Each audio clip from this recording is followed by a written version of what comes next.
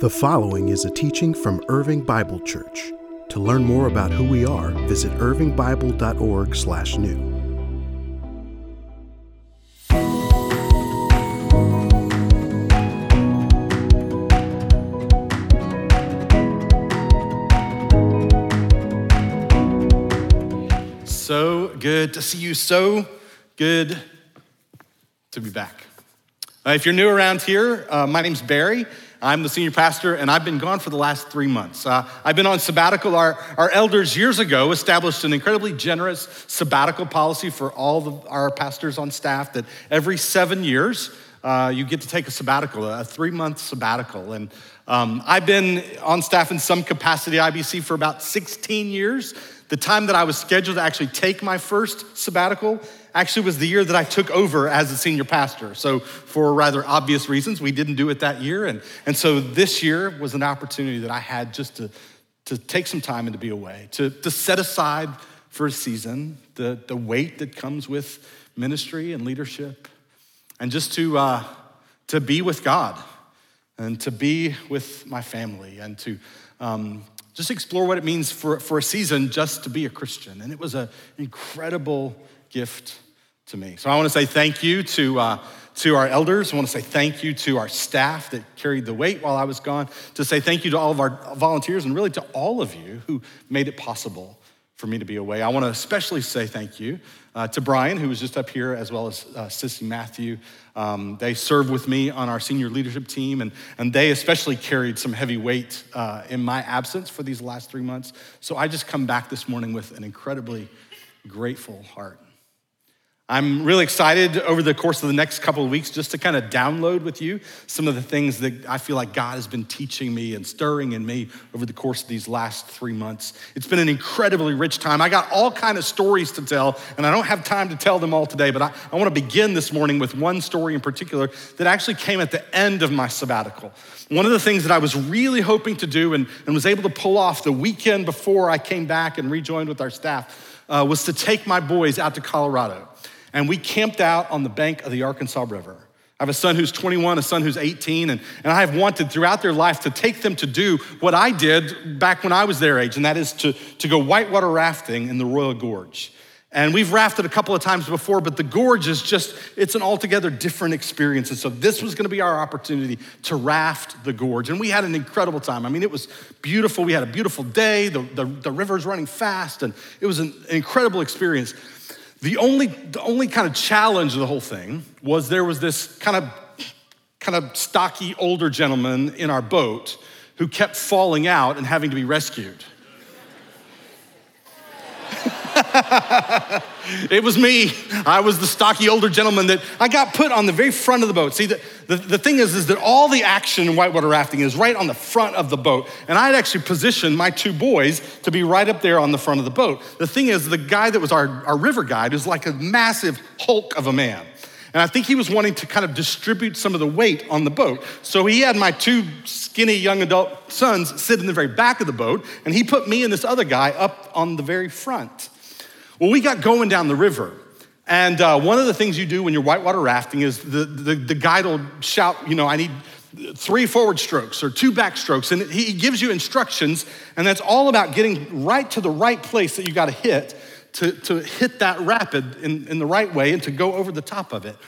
And so we're all supposed to be paddling in unison. The problem is this guy sitting on the front next to me, he didn't know how to paddle, and I was so frustrated. Even before it happened, I knew it was coming because he was like slapping at the water. He was going fast, but not actually digging and getting, and so we're not getting to the spots that we need to get, and we came up on this one rapid, and I just saw it coming. Like I knew right where we were supposed to hit. There was a rock that was underneath the water, and we were supposed to go right around the side of that and right down into that, but no.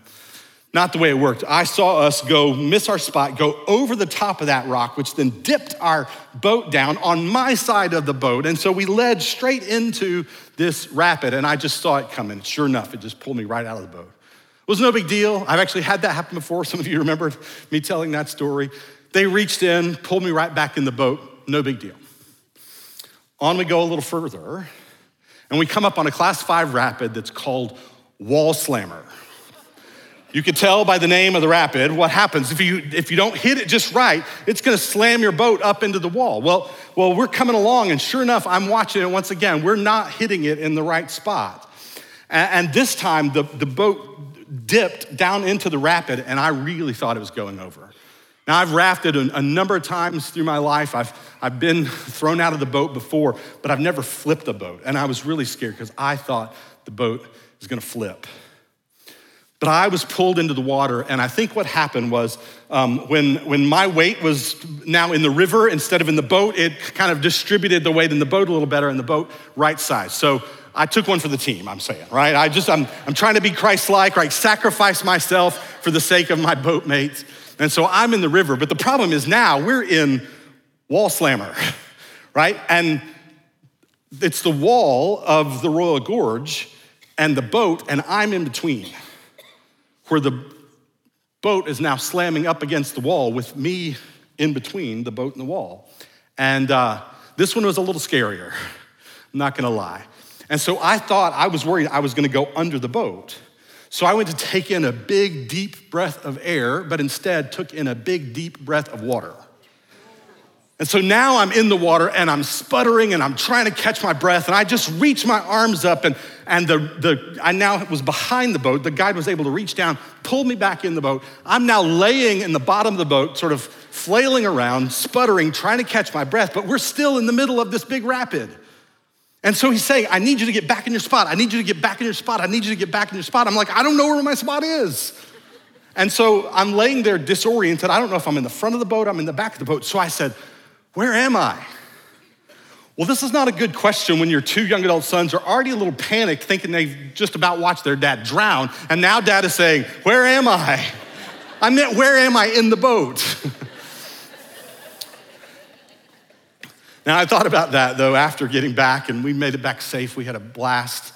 And I thought about that moment at the end of my sabbatical as, in some ways, perhaps an apt metaphor for where I started the sabbatical, right? Coming off of navigating all the chaos that comes with leadership. Coming off what's been a pretty intense stretch in the life of our church. At a time where I was just kind of trying to catch my breath. And sabbatical was like a gift to be able to stop and just say, where am I? Where am I in my relationship with God? Where am I in my relationship with my family? Where am I in my life and ministry? And so this sabbatical was just an opportunity for me to be able to do some deep work with God, to do some rigorous self-examination and introspection, and to think about some big ideas that weren't big ideas for me to have to come back and to have something to say to all of you, but some big ideas that I needed to get deep down inside of me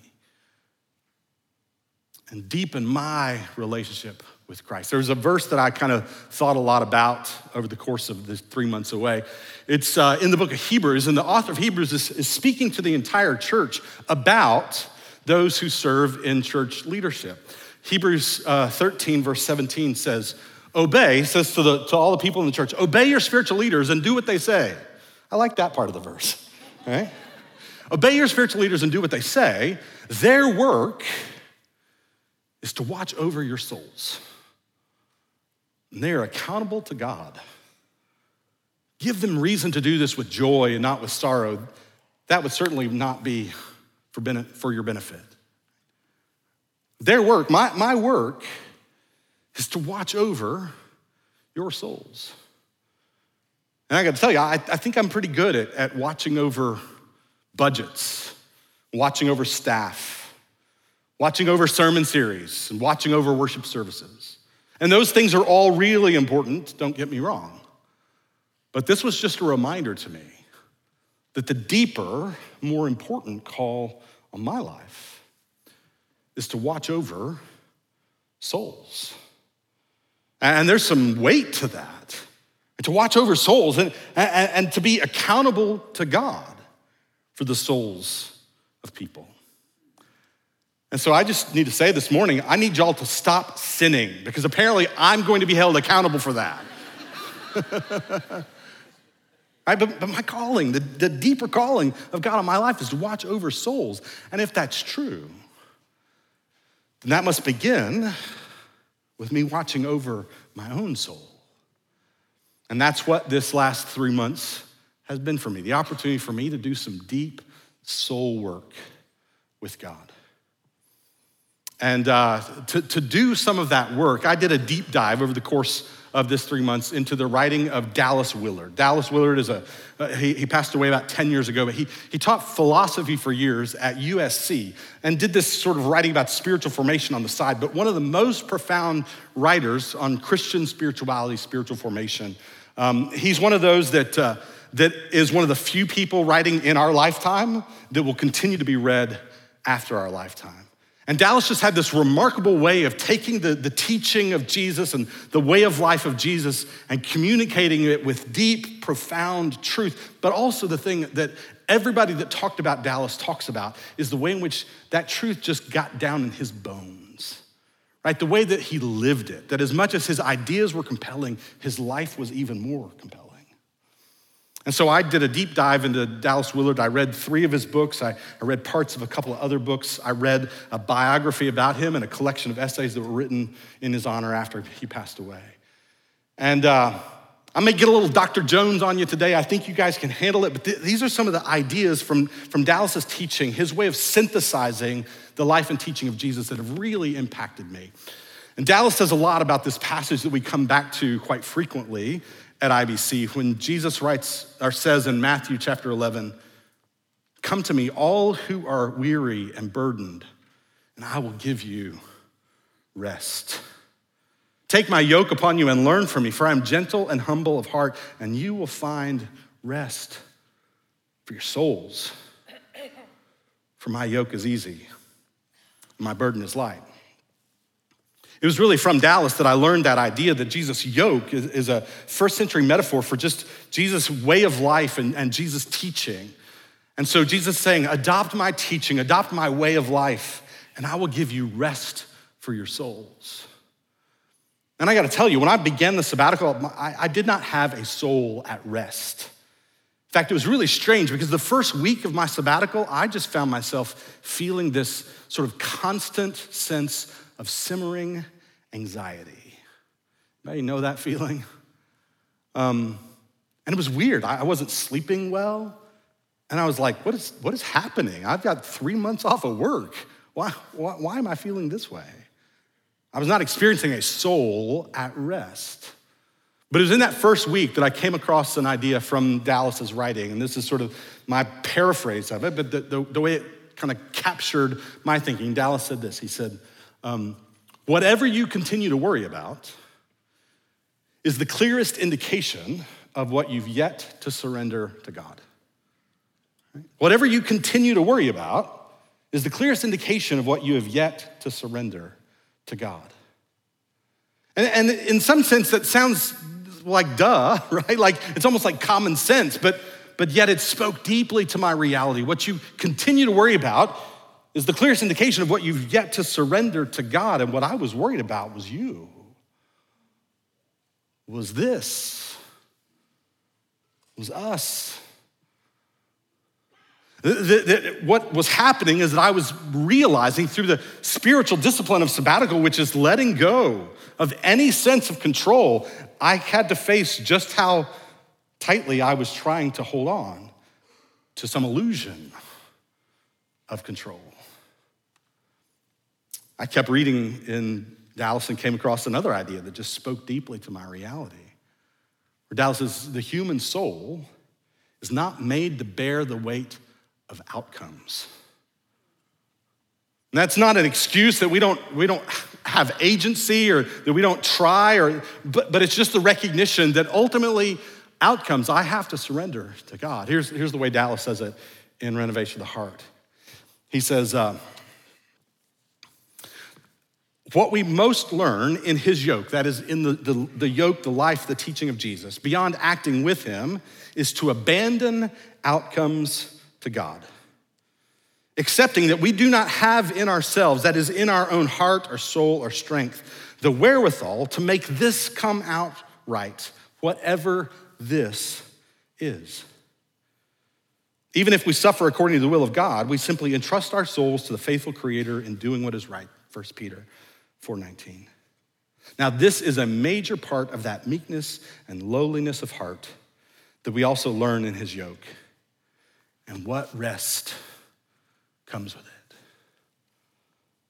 The soul rest that Jesus promises, the soul rest that Jesus offers, comes from abandoning outcomes to God, surrendering ourselves to him.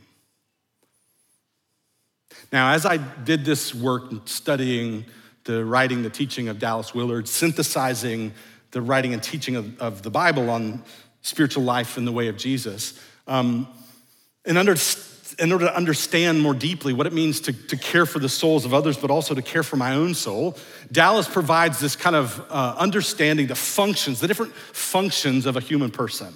And it's not the parts like we could take a scalpel and separate them. It's just the recognition that there are parts of us, functions that take place in the different dimensions of our lives, and the way in which those are related to one another, and the implication that that has for understanding and caring for our souls. And so it begins, the core Dallas talks about is the will, that capacity to choose, to make decisions, the capacity for freedom that God has given us and honors in us, that at the heart of the human person is the will. Sometimes biblically referred to as the heart, which talks about the core of us, or the spirit. The spirit is that immaterial aspect of our humanity that animates our life in the world. But all those refer essentially to the same function in the scriptures.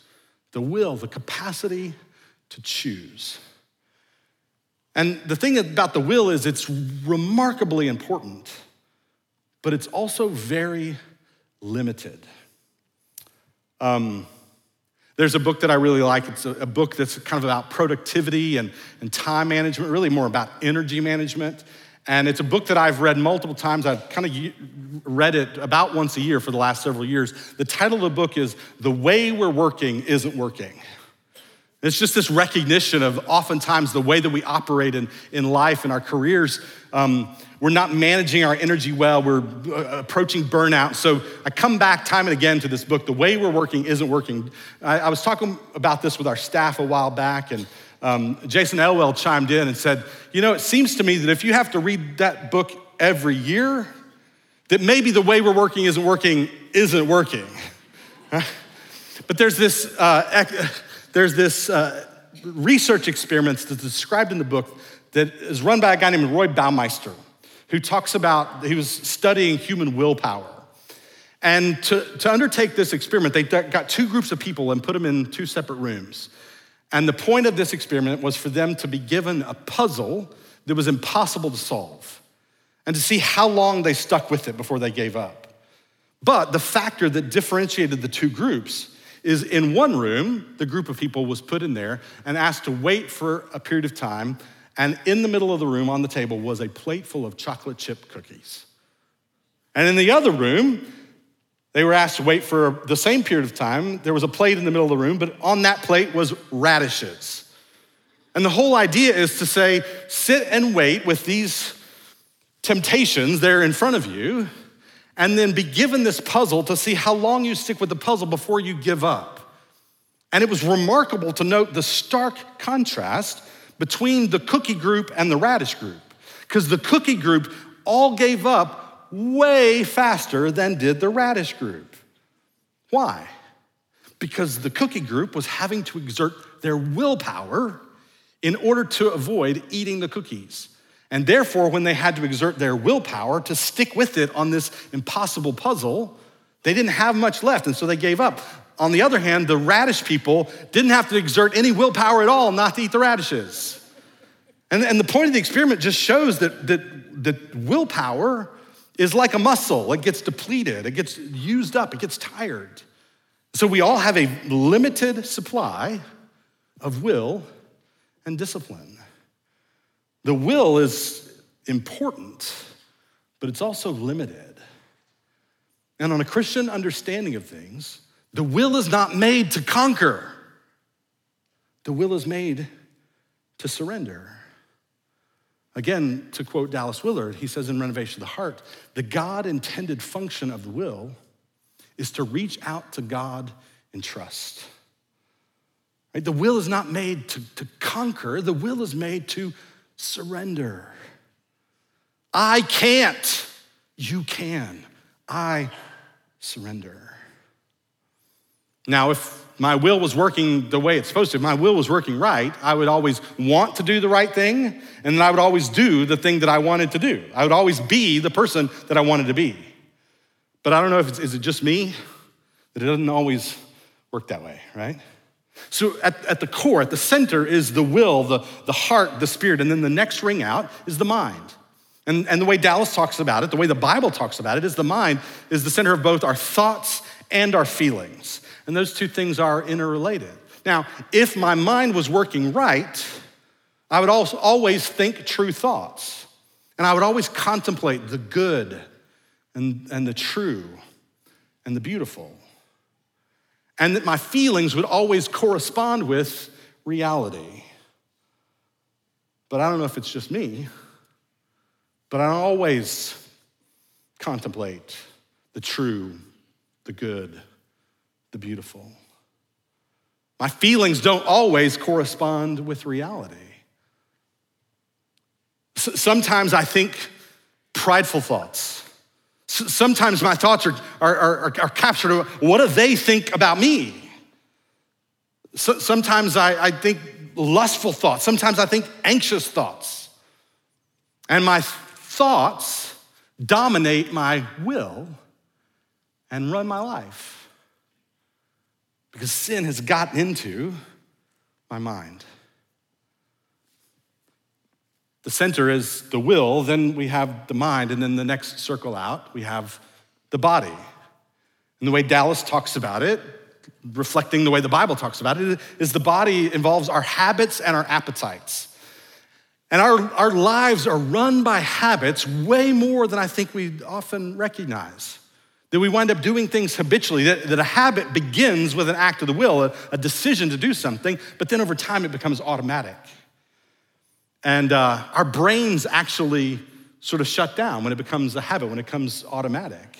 And this happens whether it's a good habit or it's a bad habit. Our brain doesn't know the difference between the good habits and the bad habits. There was a study done in this book, The Power of Habit, a book that I also read over my time away, that talked about a study done on the brains of rats running through a maze.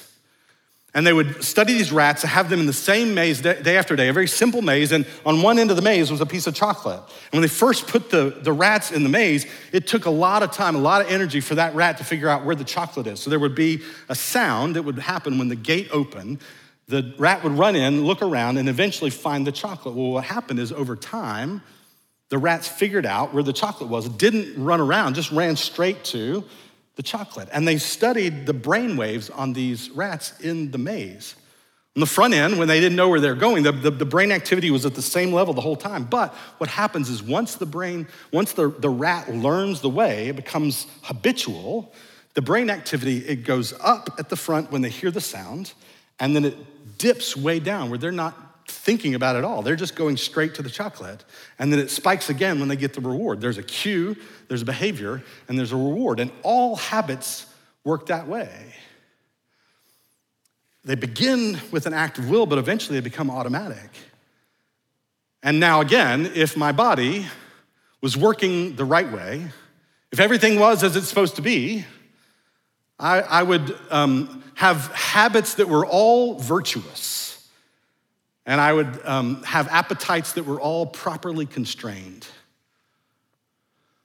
But I don't think it's just me, that it doesn't always work that way. Because sin has gotten into our habits. Sin has gotten into our appetites. Sin has gotten into our bodies. And we wind up with these habits and these desires that sometimes are in conflict with our will, who we really want to be. And our bodies wind up running our lives. Our habits and our appetites wind up running our lives. The center is the will, You with me? The next circle out, the mind. The next circle out, the body. The next circle out that Dallas talks about is the social context, our relationships in our lives. Just the recognition that in so many respects, we are who we are in relationship to other people. And that our lives are deeply formed by relationships. And this is really interesting in this cultural moment we're living through because we're suffering from what some have called an epidemic of loneliness. I heard John Ortberg, a pastor, talk about this study that was undertaken by a guy named Robert Putnam, who was studying the impact of joining a small group, just joining a group of other people, and the health impact of being a part of a small group. This study that they undertook demonstrated that joining, all things else being equal, joining a small group reduced your chance of dying by half over the course of the next year. If you're looking for some motivation to join a formation group we talked about earlier, there you go, right? Join a small group or die, your choice.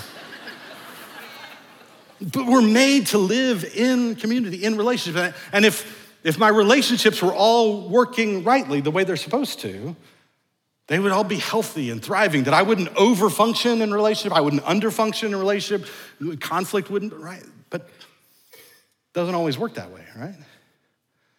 And then there's one more circle. We start with the will at the center, the mind, the body, the social context, and then the outer circle, Willard talks about as the soul. And the soul is that capacity for integration of all the other parts, all the other dimensions into one unified life. Here's the way that Willard describes it. He says, what's running your life at any given moment is your soul. Not external circumstances or your thoughts or your intentions or even your feelings, but your soul. The soul is that aspect of your whole being that correlates, integrates, and enlivens everything going on in the various dimensions of the self. It is the life center of the human being. The soul is that deep part of the self that integrates all the other dimensions of the self into one life. The soul integrates. So when my life is rightly ordered, beginning from a surrendered will, my life is integrated. I have integrity. But what happens is we experience disintegration when other aspects, other dimensions begin to run our lives. When I have habits or appetites that run counter to God and his ways. My body begins to dominate my life. When I have thoughts, feelings that run counter to God and his ways, my mind begins to dominate my life and I experience disintegration.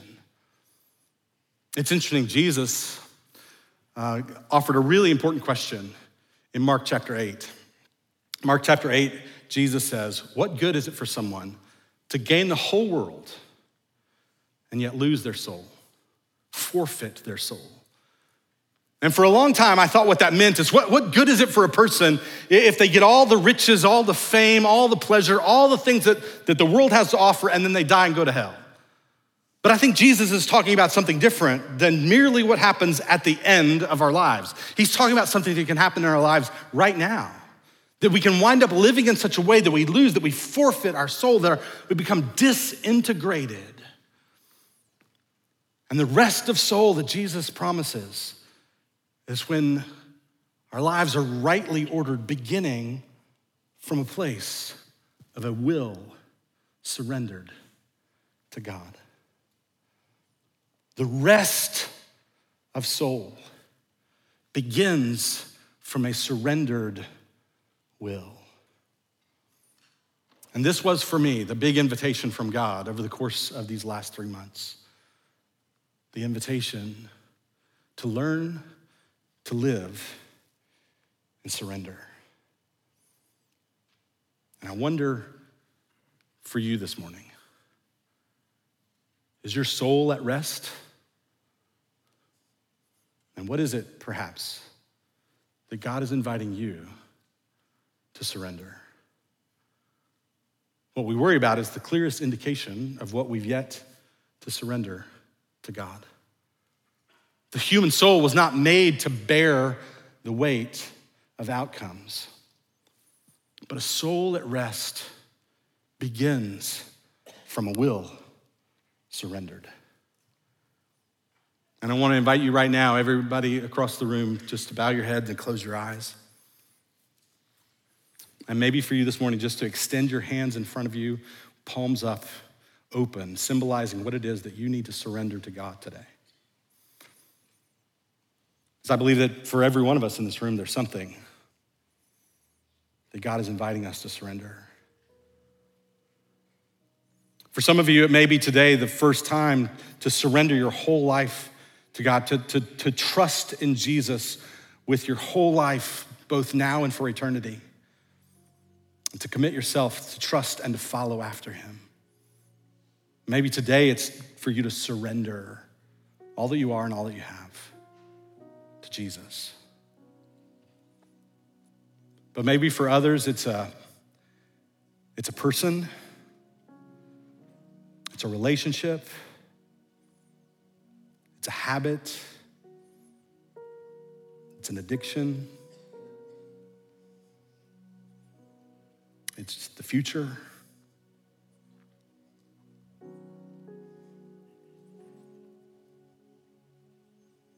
What is it for you today?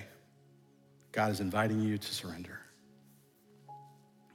I want to lead you in a prayer that's become very meaningful to me over the course of my sabbatical that I'll offer to you that you can make your own today, a prayer of surrender from Richard Foster. Today, O Lord, I yield myself to you. May your will be my delight today. May you have perfect sway in me. May your love be the pattern of my living. I surrender to you my hopes, my dreams, my ambitions. Do with them what you will, when you will, as you will. I place into your loving care my family, my friends, my future. Care for them with a care that I can never give. I release into your hands my need to control, my craving for status, my fear of obscurity. Eradicate the evil, purify the good, and establish your kingdom on earth for Jesus' sake. Amen. Amen.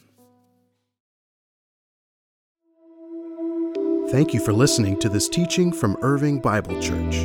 To learn more about who we are, visit irvingbible.org/new.